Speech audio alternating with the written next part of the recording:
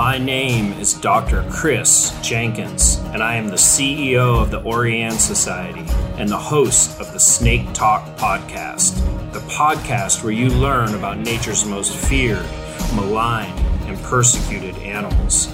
I invite you to listen to this conversation, and maybe you'll find that what you perceive as fear is actually rooted in a deep fascination.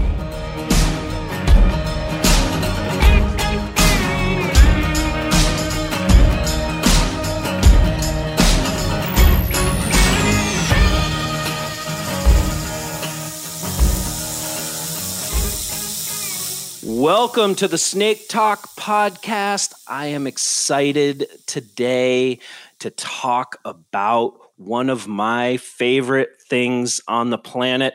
All of you out in the audience know that I am a viper fanatic, and I truly love these Appalachian Mountains where I live. But the other ecosystem in the world that has always captivated me are rainforests. And as all of you know by now, I've made many trips into the rainforests of Latin America, going on different research projects, going on different adventures, looking for rare snake species. So today, that's what we're going to talk about. We're going to talk about rainforests, and we're going to talk about it with two people who know quite a bit more about them than me. So this is going to be educational as well as entertaining for myself. And so I am sitting here talking to James Lewis with the Rainforest Trust. Welcome, James. Hey, Chris. Welcome. Thanks. Yeah, and I'm here with Jeanne Tarrant, who is in South Africa, and we will dive a little bit into what she does and who she works for in a little bit, because I am not even exactly clear on that. So I'm excited to learn. But welcome, Jeanne. Thank you so much, Chris, and thanks for having me on. Great to have you. Okay, so we're going to start out, and I want to talk about rainforests in general. As I mentioned, I've been to them quite a bit, but I have nowhere near the experience that you both have working in them, working to conserve them. And so I guess we'll start with you, James. And the first thing I want to ask you is learn a little bit about you. So where are you sitting today, and what are you doing? Meaning, like, what's your job relative to rainforests, to snakes, to reptiles and amphibians, and who you working for, and where you sitting? Sure. Great. Thanks, Chris. So, well, as you said, my name is James Lewis, and I'm based in Warrenton, Virginia. And I work for an organization called Rainforest Trust. Rainforest Trust has been around for 33 years now, and our focus has always been the creation of new protected areas. Now, as an organization, much of our history has been focused on creating protected areas within rainforests, a real focus on the tropical Andes, but we do protect habitat in other areas as well. We've helped support protected areas in Chad, where there's hardly a tree around. We've also worked in creating marine protected areas. So it's a wide breadth.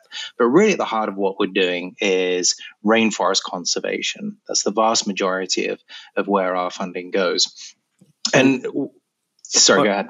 No, I'm just curious how you ended up getting there. I mean, everybody as children, I think many people around the world, think about rainforests, and you hear about them on TV, or, see some type of like animated movie that's set in this setting, but they're just these far away places that for many of us are they're like that. They're a place on a television show. And so how did you get to the point where you're working for an organization that's focused on their conservation? Have you always had this vision as you developed your career, I want to work on rainforests? Perhaps not rainforests, but I was really fortunate in my upbringing. I traveled around the world with my parents to many different countries. Within about 2 weeks of being born, I was shipped off to Venezuela. We moved to Mexico. And then eventually we ended up in Africa. And I spent about 10 years between the ages of 10 and 20 growing up in Malawi and Kenya. And that set me on my course. In Malawi, we would spend the weekends visiting the national parks and the game reserves, and got a real sense for the impact of protected areas. But it wasn't when we moved to Kenya. I started getting bored and started thinking, I don't want to just sit in these cars and look at wildlife. There's something else to be doing here. And so I started volunteering for some of the national parks there and some of the private reserves, and was really building this knowledge and understanding of how protected areas work. But what really stood out to me as an Englishman in Africa was that my role wasn't to be working in these protected areas. It was I could bring more to those protected areas by basically raising funding and directing those resources from the rich countries that I was in to the places where they needed them most. So even at 15 years old, I realized that there was an opportunity for me to be supporting these areas that I really loved and really inspired me, but it wasn't going to be working within them. It was going to be from afar. And I went to school in the UK where I studied conservation management, both as my undergrad and as my master's.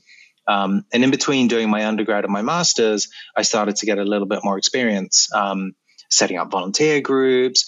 But after finishing my undergrad, I worked as an environmental consultant.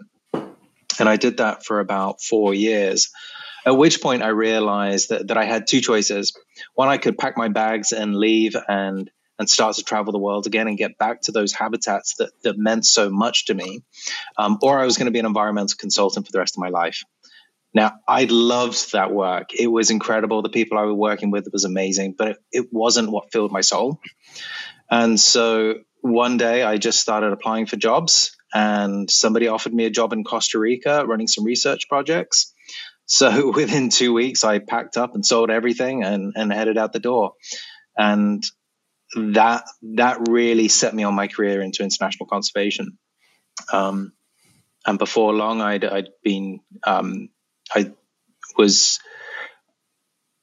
met my wife there, who we then went off and did our masters together. And then I ended up going to Belize with her and working with Wildlife Conservation Society. And we worked on the marine program there.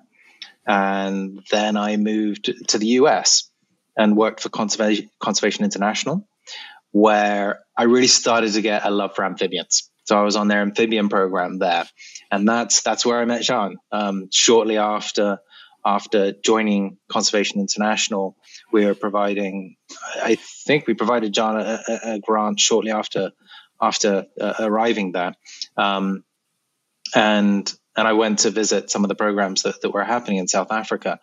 And yeah, the rest is history, really. I moved across a couple other organizations.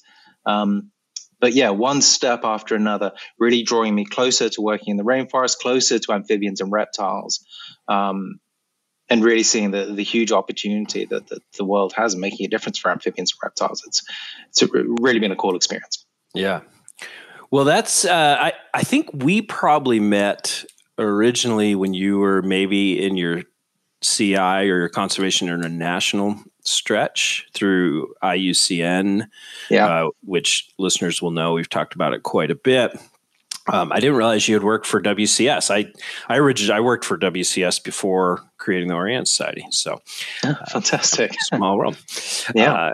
Great. Well, why don't you tell us a little bit about rainforests in general? Like, Sure. I mean, I'm talking, we don't need to go into incredible depth, but like generally, how do they distribute around the world? The real basic characteristics of any rainforest you might find on the planet, why they might be a topic that we're interested in talking about on a podcast like this. Yeah, no, sure. So when you think about rainforests, what we're really thinking about is almost exclusively this band across the tropics of these really lush, dense rainforests. Now, there are a few rainforests that extend outside of the tropics. We have some amazing ones on the West Coast here in the US. But most of the rainforests, at least that we're working with, fall within the tropics. And these are areas of dense, intact, contiguous forests that receive huge amounts of rain each year. And that's what you think of when you think of rainforests. You think of big trees, you think of a lot of rain. And I think we've all spent plenty of time in rainforests, and those are the things that really hit us, is that intense humidity, that the constant rain. The first time I went to the rainforest, somebody said, yeah, we've got two seasons here. One is the wet season and the other one is the even wetter season. And that's what it's like. It's an incredible place to be. So stretched across the tropics. The big ones that we think of most commonly, the Amazon rainforest that covers the Amazon basin and into Colombia, Ecuador, Peru, Bolivia, Brazil, and then the Guyana Shields as well. Then we have, moving into Africa, we have the Congo, Gabon, the Republic of Congo, the Democratic Republic of Congo. And then in Asia, we have a whole stretch of rainforest going all across. One of the most important ones is probably the ones in the island of Papua, where it's this huge, intact rainforest that very little is being done to conserve right now. So it's probably one of the most interesting places to watch in terms of rainforest conservation moving forward. There's a huge need to do something there, and it's so intact. It's a real rarity that there is still forest like that in existence. So it should be a global priority for us to think about conserving. So why are they important? They're important for a number of reasons. One, there's the role they play in controlling our climate. They're often referred to as the lungs of the earth. So they're important for the carbon cycle. They are important for controlling and for impacting climate, impacting our weather patterns. And so as we start to lose those forests, what we're seeing is changes in weather patterns, both locally. So in Brazil, we're seeing really direct changes in weather patterns there. But also globally, these forests are so huge. They're releasing so much oxygen, they're releasing so much moisture into the atmosphere that significantly reducing them, and we're losing them at an incredible rate, is bound to have an impact on our environment and on our climate. There's also other fun things, like the fact that so many medicines have come from the rainforest. There are so many other products that come out of the rainforest. And again, we're losing them at such an incredible rate that what are we losing that we don't even know about? So that's high level, why the rainforests are important and where they are. And then you get into the species. Like if we want to talk about conserving species, what half the world's biodiversity is within rainforest. It's absolutely incredible. You go to a single plant in a rainforest, you flip over the leaves, you're finding dozens of different insects. And then you start to go around in the leaf litter, and there's frogs in there, there's snakes, there's a whole set of other invertebrates, and then there's all the stuff that you don't see. And that's just in one small bush. Scale that up across this huge area, and it's just full of the most incredible species you could possibly imagine, and then some you couldn't imagine. Yeah, and certainly talking about snakes, the diversity of snakes in rainforests around the world is just incredible, and we've talked about that in depth in some other episodes, but I think it is important to note for our audience that rainforests on a global scale are one of the most, if not the most important ecosystem in a general sense for snake diversity as well. So, well, great. Well, so you mentioned that we're losing them at an incredible rate. Do you have any superlatives there? Any numbers, whether it's even just specific, say, to the Amazon or global, whatever it might be? But yeah. We're losing, I think it's about 80,000 acres of rainforest every day. So that's an area twice the size of San Francisco. So these are not small areas we're losing. And it's incredible to think that I think since 2014, we've been seeing deforestation rates continually increase. And it's amazing to think there is that much rainforest out there that we can continue on that track. The last few years in Brazil, it's been really bad. We've seen a lot of increases in cattle ranching. We've seen a lot of increases in the fires. And of course, the fires aren't what lose the rainforests. It's what comes before the fires, and then the forests sweep through. A couple years ago, the fires in the Amazon were really frontline news for a long time. And those are still continuing. And the Amazon is not the only place we're seeing those fires. You look at Central Africa, there's an amazing tool that I encourage all the listeners to go and check out, and it's called Global Forest Watch. And Global Forest Watch takes satellite data globally on a very regular basis. Some of it's really high resolution, whereas some of it is more coarse. But they're monitoring forest loss and fires. And you just need to go on there at any time in the year, and you start to see all of the fires that are being set around the world. And of course, that has huge implications for the climate in itself, having that many fires. But those fires represent forests being lost, and it's at a shocking rate. Now, you do have places like Indonesia that were one of the top countries for forest loss, but they've really been turning that around, and we're seeing some real progress by the Indonesian government to try and address forest loss. So that's really incredible. And then you're seeing all of these big commitments from countries right now under this initiative called 30 by 30, which is an initiative to protect 30% of the terrestrial and marine environments from each of these countries that's making this commitment. So there's big shifts here. There's a real sense that, and perhaps, I feel like this is the single greatest opportunity we've had in conservation and in our global history for really shifting the conservation remit. And with efforts like 30 by 30, with big financial commitments that we're seeing both from governments, but also from private philanthropy, the stars are aligning here. There's a real opportunity to get that 80,000 acres a day down to nothing. And that's what we need to do. Hey everybody, I just wanted to take a quick break and tell you guys that reptiles are declining around the world. As an example, turtles are the most threatened group of animals on the planet, with over 60% of all species classified as endangered. The Orianne Society works every day to ensure that there's a future for these amazing animals. If you care about reptiles, amphibians, and their habitats, become a member of the Orianne Society today by visiting www.orianne.org.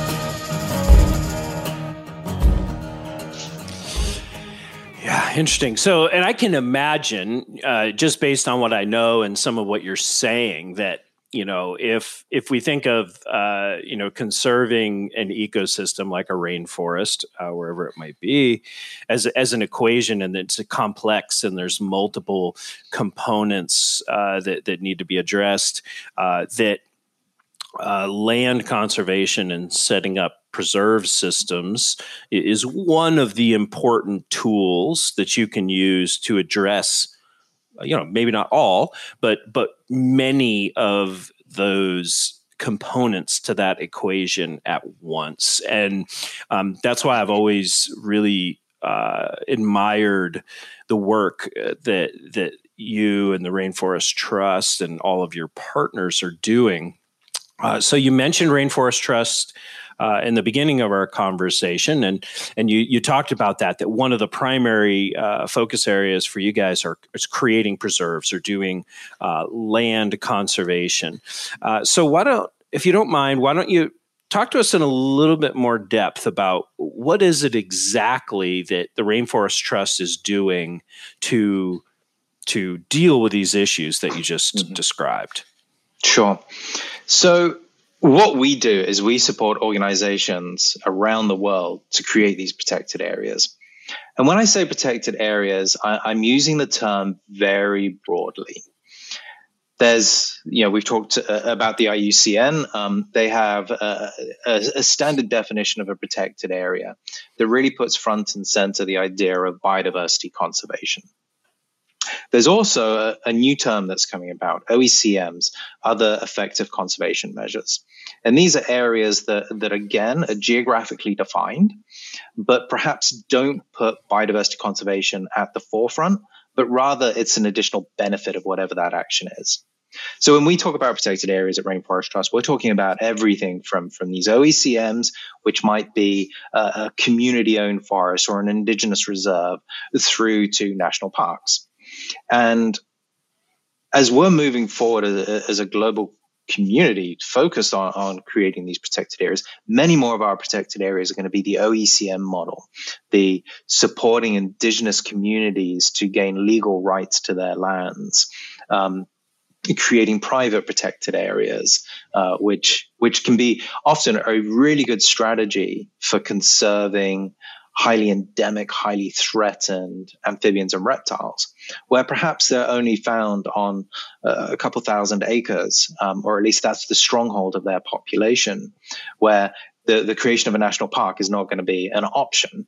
And so through providing funding to support land purchase, you're able to create these private reserves that are then managed by an NGO, perhaps in partnership with the community, and can be really effective for amphibians and reptiles. And so, what Rainforest Trust is doing is we're helping to raise funds. We identify the projects and the partners that are able to execute the most effective conservation, and then we're supporting those groups. And that might be an organization like the Endangered Wildlife Trust that Jean works for, that use a variety of different mechanisms to create protection within habitats. Or it might be supporting indigenous communities directly and working with those groups to gain their rights. We do a lot of work in the Peruvian Amazon through a group called SADIA, who for decades now have been working to support indigenous communities to get their land rights recognized. And it's a really fantastic model where you're supporting these communities, these individuals, to gain their rights, and they're the ones that are managing the forest moving forward. Their communities have done this for generations. They've done a better job of it than anybody else can. And so by supporting them, it's really moving forward the conservation agenda. It seems like a great model that the Rainforest Trust has taken to partner to create these preserves, because I can imagine we do a lot of land conservation here in the United States, and even just state to state within our country, it varies, the laws and everything surrounding that. I can imagine if you're working in countries around the world, the complexity. And so the concept of raising the funds and prioritizing, and then working with local NGOs or private individuals or whoever it might be, a government, who really knows that region and knows on what's going on the ground is just probably an incredibly effective model. So I think that's great. How do you? So obviously you don't have unlimited resources. So how do you prioritize? How do you decide that, we want to create this private reserve in the Congo versus this national park in the Amazon? How does that, just in a general sense, how does that process happen within the organization? No, that's right. And we don't have unlimited resources. We do have to prioritize. So we use three mechanisms to prioritize the projects that we support. One is focused on species. So we want to protect those sites that are most important for critically endangered and endangered species. Again, referencing the IUCN there. The second is areas that comprise of highly intact forests. So again, think of these big rainforests where there's little human impact. So any areas like that. high priorities for us. And then the third category we have is areas that are important for climate change. So think about areas that sequester a lot of carbon. So peat swamps, mangroves. So those are the three big criteria we use: species, large intact forests, and then climate change. Excellent. And if people in the audience are interested, maybe have never heard about Rainforest Trust, but are working on, projects at this scale, I'm assuming they would have heard of you if that's the case. But how do you? There's the prioritization on the ground, meaning this is an important place or suite of species or whatever it might be, but how do you prioritize the partnerships? Meaning, do you have like an open call for projects to come to you? Do you guys work very individually where you get your staff members working in regions and just developing the partnerships in other ways? How does that function within the organization? Yeah, great question. So it's a bit of both. We have a team of conservationists within Rainforest Trust whose job it is to go out and look for projects.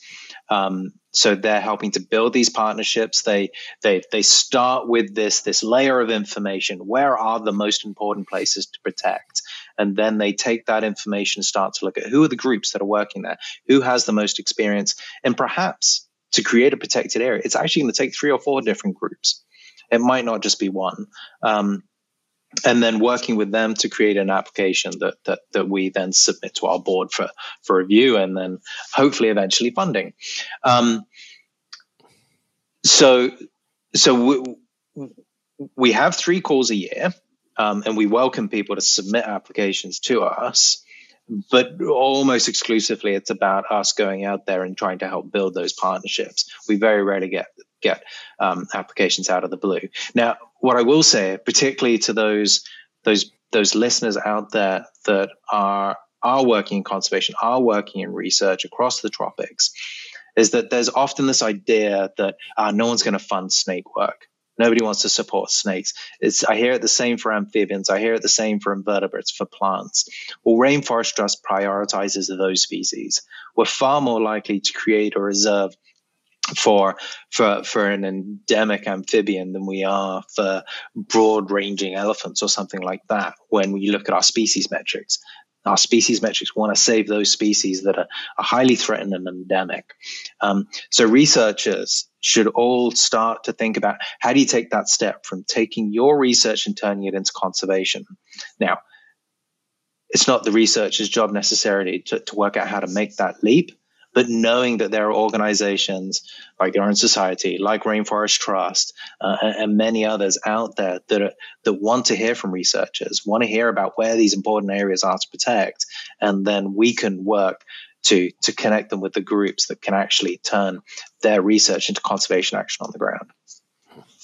It's great, really nice to hear that. That focus on these rare endemics that would result in conservation of species like amphibians and snakes, for example. So how, I guess last question about the trust. And this just in a general sense, so how much does the Rainforest Trust invest annually in, let's just say, land conservation globally? I mean, are we talking hundreds of thousands of dollars US? Are we talking millions of dollars US annually? What's and I'm sure it varies, but I'm just talking in a real general sense to give people the scale of your work. Yeah. This year we approved about $45 million worth of grants, and at the United Nations General Assembly this year, we made a commitment along with several other private philanthropies we committed $500 million over the next 10 years to support habitat conservation. So we've scaled up significantly over the last 5 years. But moving forward over the next 5 years, our new strategic plan online commits us to $50 million a year for this action, all of which is going to the field. That's impressive. You guys are changing the world. So that's great work. Thank you for that. Thanks. Let's transition a little bit, and I want to start talking to you, Jean, and kind of maybe dive in a little bit deeper on one of the partnerships and one of the projects, and how the other side of the equation, not the Rainforest Trust, but the partners who are living and working regionally to do the on the ground work. So, but before we get into that, same question that I had for James. So where are you sitting today, and what do you do for a living in this world of conservation? Yeah, so I am calling from the subtropics, and I have to say I've never been to what you would consider a true rainforest. So, James, I'm going to take you up on that sometime. But I'm calling from Durban, South Africa. It's pretty tropical here, always pretty warm and steamy, and we've had a very wet summer so far, so rings true for that rainforest vibe. And I work for the Endangered Wildlife Trust, and we have been going for nearly 50 years. Our logo is the cheetah paw print.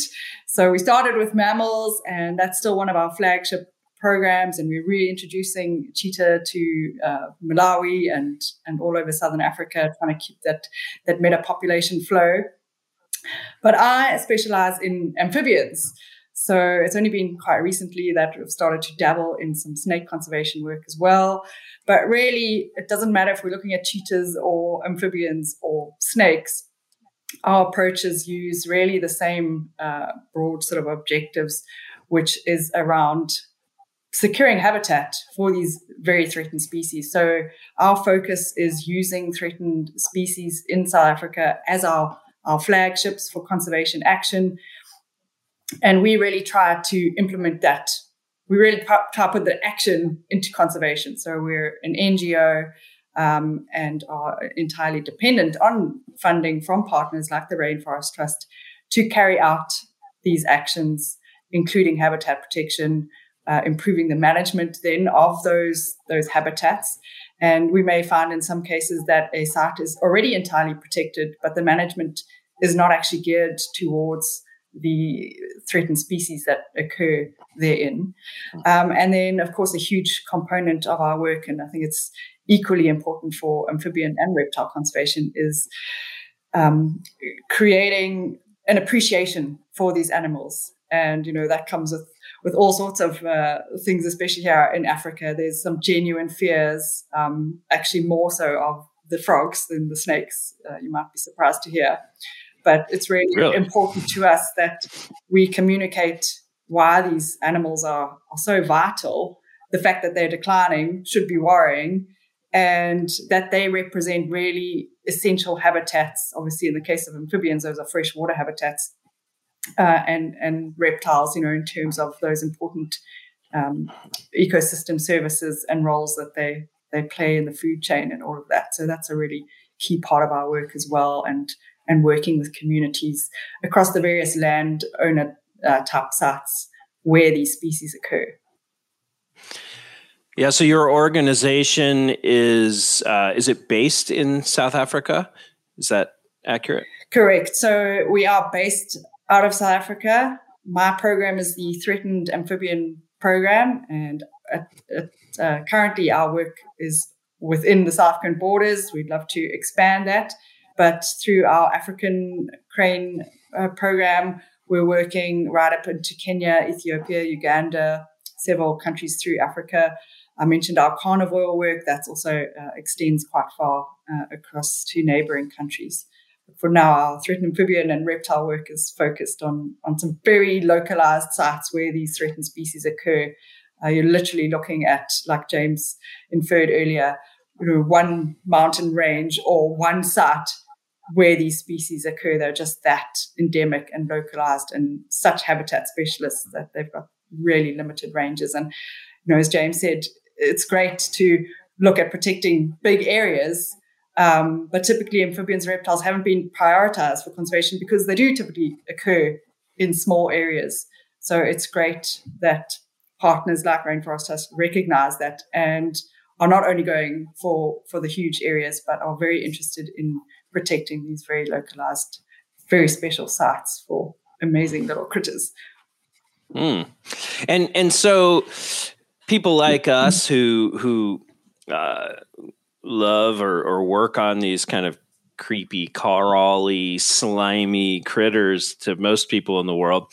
Other people look at us and maybe think we're a little bit eccentric. And so I always like to hear where real herpetological focused people, how you got there, meaning, how did you get into amphibians and snakes? Is this something you've, from a child, or were you really into conservation in general, and then you moved in this direction towards this group of animals? How did that all come about for you? Yeah, so I don't think it's the typical story where I was keeping snakes in my bedroom or frogs. I actually didn't really like either of these creatures growing up very much at all. I think, like many people, I was afraid of them, didn't understand them. And as you say, I thought of them as creepy, crawly, slimy things that I would just rather leave alone. But absolutely, I've always had an interest in conservation in general and a love of animals, and wanted to, originally I was thinking of becoming a vet, and realized that really, as James says, that wouldn't have filled my soul. And, I really wanted to work in conservation for South Africa. And I grew up in the southern Drakensberg, which is the mountains here in KwaZulu-Natal. It's just a fantastic mountain range.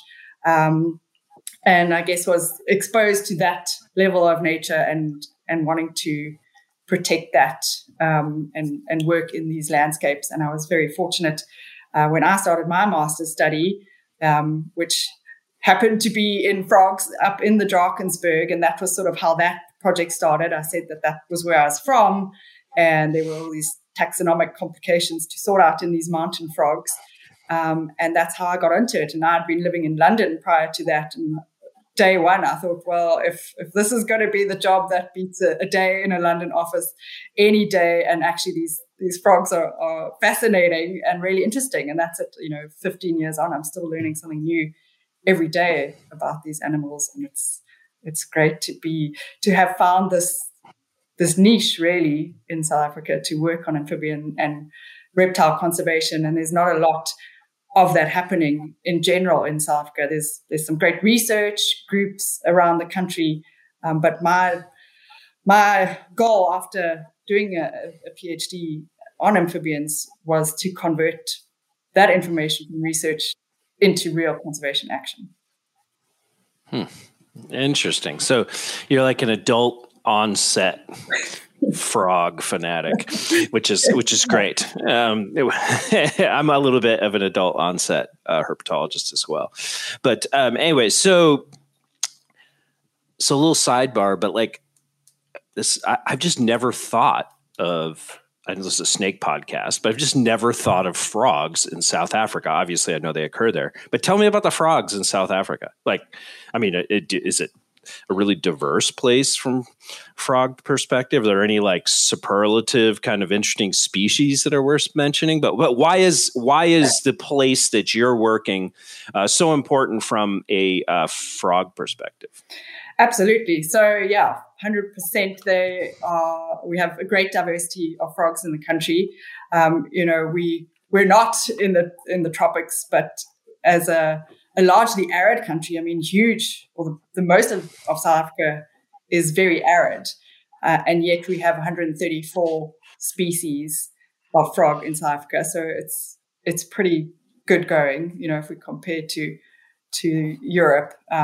That's fairly high species richness and really great diversity. And that diversity, or that the endemism increases from the west to the east of the country, but species richness sort of goes in reverse. So here on the east coast, as I say, that's where it's really humid and moist, and frogs like that. And maybe just interesting to note that globally, 85% of frog species or amphibian species occur in forests. So they are very linked to forest habitats. And then as we move westwards across the country into the more fynbos and drier landscapes, that's where we really start to see this very high endemism of this kind of one frog per mountain type situation. And yeah, we've got everything from the giant bullfrog, which is the second biggest species of frog in the world, the size of your dinner plate.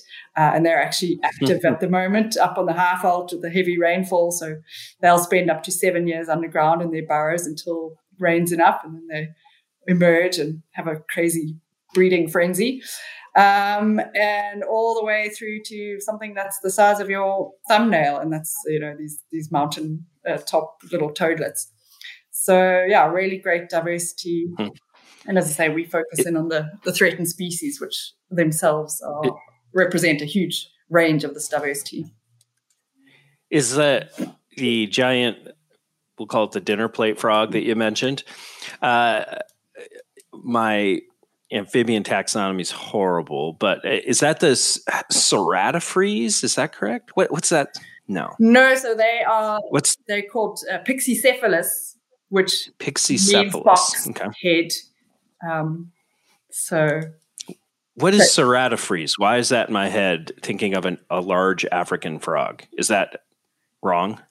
You might be thinking of the Conroria, if I'm pronouncing that correctly, they are the Goliath frogs, and they're these huge river frogs from West Africa, Cameroon. They weigh up to 3 kilograms, and males move rocks around the rivers and make these pools. And they're also on the bucket list, and that's the largest frog in the world. So Africa is pretty good in terms of our record-busting frog species. And we have no salamanders in Africa or the Southern Hemisphere anyway. So we only start seeing the really top of Africa, Morocco, and Egypt. But otherwise, just the frogs for South Africa. Yeah, sorry to hear that. I live in one of, if not the salamander biodiversity hotspots in the world. It's an incredible salamander place. But as I've clearly showed, my knowledge of amphibians is not that deep. So I'm definitely a snake guy. But anyways, so that is all fascinating to me. And then we did a whole episode with a colleague of mine from South Africa, a gentleman named Brian Maritz, who you may know, and Brian and I worked together with other people to form the IUCN Viper Specialist Group many years ago. But anyways, he did a whole episode on African snakes and talked quite a bit about snakes in South Africa and the southern half of the African continent. So we don't need to go into great depth there, but it is worth stating that South Africa, and really just call it Sub-Saharan Africa, is a really important place for snake diversity in the world as well. And so what I'd like to do now is talk a little more specifically about partnership with, between the two organizations and how you're working together to conserve these amazing animals in these amazing places. I mean, first of all, it seems like, as you mentioned, your programs are primarily in South Africa, or maybe exclusively in South Africa, at least with the amphibians. So I think this might be a good example of what James was talking about, where the trust will actually work outside of tropical rainforests. And you certainly correct me if I'm wrong. But first of all, how did that partnership develop? Did you have Jean, did you have a project in mind, something you're working on? You reached out to the trust? Was it one of these, kind of out of the blue cold call type proposals that you sent in? Was there a trust staff member who was kind of working on partnerships in the region? How did that all come together? How did the partnership form?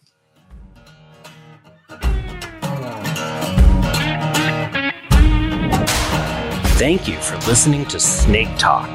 If you like what you've heard on this podcast, you can help us by subscribing and leaving us a 5-star rating. Also, if you have any comments or suggestions, be sure to leave us a review.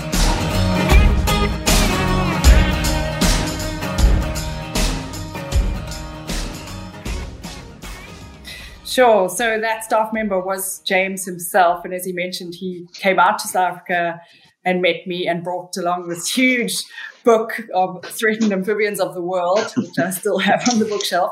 And I was actually an intern for the IUCN and helping with the back end of the Red List process. And somehow that's how James and I got introduced. And then he came out, and we were already working on a couple of sites. I remember trying to take him into a massively flooded wetland. We decided to reverse out of that one. So I'd met James in his previous life with the more of the amphibian side of things. And then once he moved over to Rainforest Trust, we sort of kept those conversations going and kept him up to date with the work we're doing. And we actually met the World Congress in Hawaii in 2016. And basically the Rainforest team met the EWT team. And we had some really great discussions across the board on different projects that were happening and in need of support for habitat protection. And we put in a number of those applications then.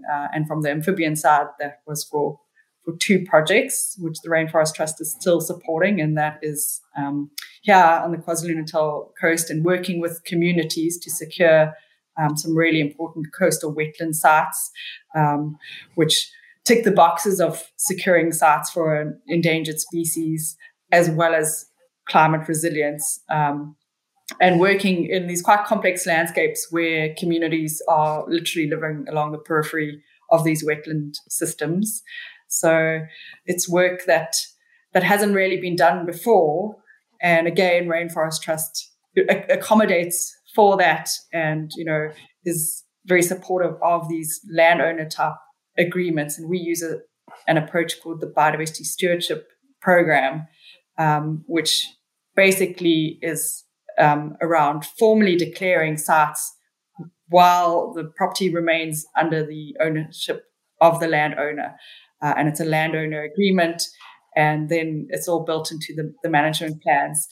And in fact, since 2016, 68% of the protected area estate in South Africa has been declared through biodiversity stewardship.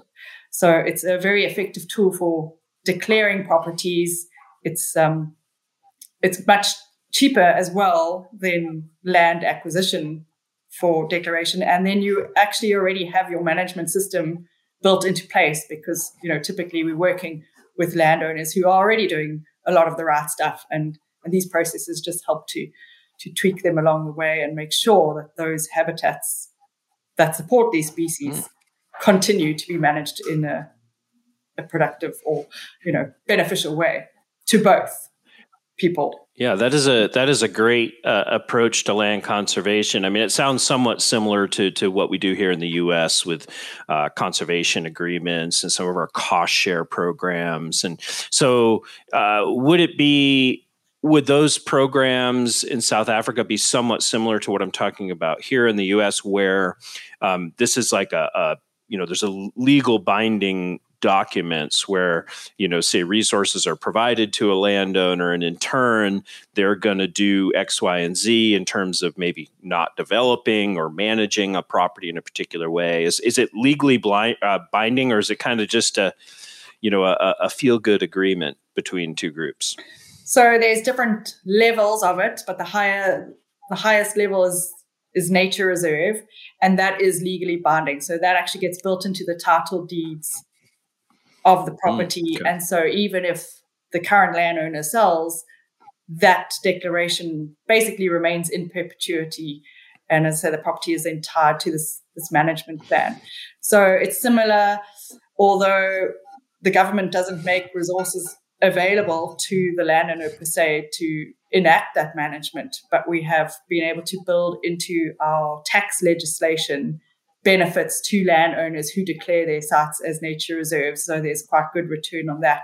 We're also now exploring carbon credits as a further kind of incentive, if you like. But again, if you're managing your habitats correctly, I think that James says we're really starting to see these shifts globally in landscape management, where it's no longer beneficial to destroy habitats, and we cannot keep seeing development that equals destruction as what is acceptable. It has to be the other way around, where we rather are realizing the value of intact systems that support biodiversity and human well-being at the end of the day. Excellent. Very, very interesting. So it sounds like you guys have actually worked on multiple projects then. This wasn't one wetland that you came in to protect. It's a whole, I guess sounds like a series of projects. Is there a common thread there, if you will, to the partnership, like a strategic thread, like it's all based on a given, say, rare species, or a given, we're trying to protect X percentage of the wetlands in this region, or are they kind of like various one-off projects that you've identified and partnered with James on? So is what I'm getting at, I don't know if that if you followed there, but is there a little bit of a broader strategy to the partnership in that region as opposed to just project by project? So it is quite a range of projects, and the focus has really been the threatened species component of it. So as I say, we're looking at these flagship threatened species that basically inform where that habitat protection needs to happen. And I think James was particularly excited about this podcast today for the Albany Adder project, which is a very small, cute viper. And as I say, it's been my first project on a snake. And we actually worked with Brian Moritz to develop the background of that. And I'm sure chatting to him, you'll know he's quite a dwarf adder expert himself. And I think that is actually, I've been introduced to you by him around the species management plan and the IUCN assessment for that species. So it's kind of touted as South Africa's most threatened species. Again, it's one of these highly, highly localized. We've been conducting surveys now since 2017, and to the best of our knowledge, it occurs in one spot. And that's out for debate, but bring on the surveys that, as I say, we've done quite extensive surveying around that area. And it's just so tied to this Bornfeld habitat, which is sort of scrubby grassland. Like, you really wouldn't get excited about it from a rainforest perspective. These limestone outcrops. And so there's all kinds of interesting land use and threats where this tiny little adder occurs. Yeah, I remember that distinctively. A lot of that interest through Brian and through our African regional chapter of the Viper Specialist Group came at the time when I was still chairperson of the Viper Specialist Group. I've since rolled out of that role, but yeah, that was an interesting situation there. So, staying with that for a minute, you talked about it, real localized, endemic. You talked about a little bit about the habitat that it lived in, but what is the specific project for that species? Are you working on, or have you protected that small geographic range of the species? Yeah, so that's exactly what we're working on. So we did about 3 years of kind of feasibility phase and just really try to get a good handle of where that core habitat is, which, as I say, we've really narrowed down to this one property. And so it's implementing that biodiversity stewardship process with that landowner and developing a management plan around, the land use practices there. And, what's really quite interesting is that even on the national park nearby, which is the Addo Elephant National Park, you may have heard of. It's obviously got quite a focus on the elephants. It's chock-a-block full of the things, really. And ironically, there's been one record, unfortunately dead on road, of the Albany adder within that national park, and yet within this protected area, which is also a wind energy facility, as well as a limestone mine, although those efforts have been curtailed. It's just very interesting how you need to consider all the different land use types when your focus is a species like this. And again, Rainforest Trust, being a completely understanding partner, realizes this value, and that if we don't do something for that site, we're potentially losing this the species, and we need to look at it through that lens. And wind development may not have been great if we were trying to protect a vulture species, but in this case, the population there is subsisting. Great. Well, I'm glad that you guys are there doing that work. So, Jean, if anyone from our audience is interested in learning more, or hopefully going on and donating support to your nonprofit, how would they find that? How would they do that? Sure. So the easiest way, I guess, is through our website, which is www.ewt.org.za. And you can find more information on our various projects there. As I say, there's 13 programs, probably with close on 100 projects covering all sorts of things. But hopefully the audience is interested in the snake project. And there's various options there to donate. Otherwise, I'm also happy to share my contact details if people want to get hold of me directly. Excellent. Well, thank you very much. So, James, first, same question for you. If people are interested in learning more about the Rainforest Trust and maybe going on and supporting the organization, how would they do that? Rainforesttrust.org. Perfect. That's our website, and that'd be great to visit. And it's a new website, so we welcome people to come and have a look. Yeah. We've got one more question for each of you. So, James, we talked about rainforests in general. We talked about the major global issues. We talked about the great work that your organization and partners are doing, and we gave these specific examples talking with Jean. What's the future hold for rainforests? I mean, what are your 10 line just summary of this is the future of rainforests? Are you glass half full, glass half empty? Where are we? It's more than half full. I think this is our time. This is our time as a species to turn this around. We've had centuries of destroying these forests, but now we have both the interest and the capacity to turn this around. I'm really optimistic that this is the beginning of the change. Good. Glad to hear that. Okay, Jean, I'd asked James this question, but I've been to Virginia many times, and I know he's traveled the world, but you live in, to me, a much more interesting place in some ways. And I love. First of all, let's imagine that we are out on a field excursion somewhere in a national park there, and we are looking for. We're out looking for snakes, and we're sitting around a campfire at night. And just like I might tell you about that trophy fish that I caught on my last trip here, I want you to tell me your best snake story. Do I have time for two quick ones? Sure. I think the best snake story for me obviously has to be my first encounter with an Albany adder. So, I'd been writing the proposals and sort of in the background of these processes to get the funding for the EWT for this work, and then managed to get out to site last year, March, April. And, really all of our records of the species, we've just done some very extensive surveying with all kinds of trap arrays and different methods.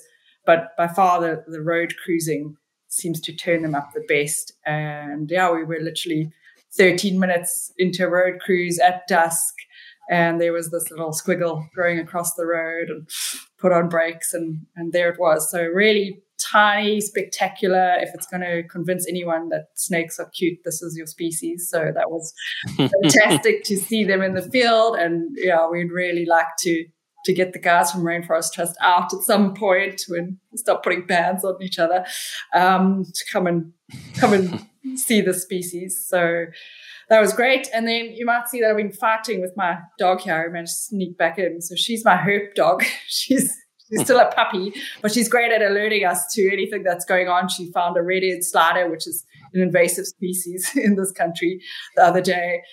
She barks at rhino beetles or whatever's going on. So she's really good at alerting us to snakes. And I live on a property that's dripping with the things. So I've got 2 boys, and unlike me growing up, they absolutely love anything that creeps and crawls, and then get very upset with me if I don't catch whatever it is that the dog has found. So we've had night adders and all sorts of things in the garden that have been detected by the herp dog. Excellent. Great. Well, again, I thank you both so much for all the work that you're doing, and I thank you for joining us today. I learned quite a bit. And I just wanted to thank our audience and tell everybody to remember, snakes are animals too, and it's a privilege to see one in the wild.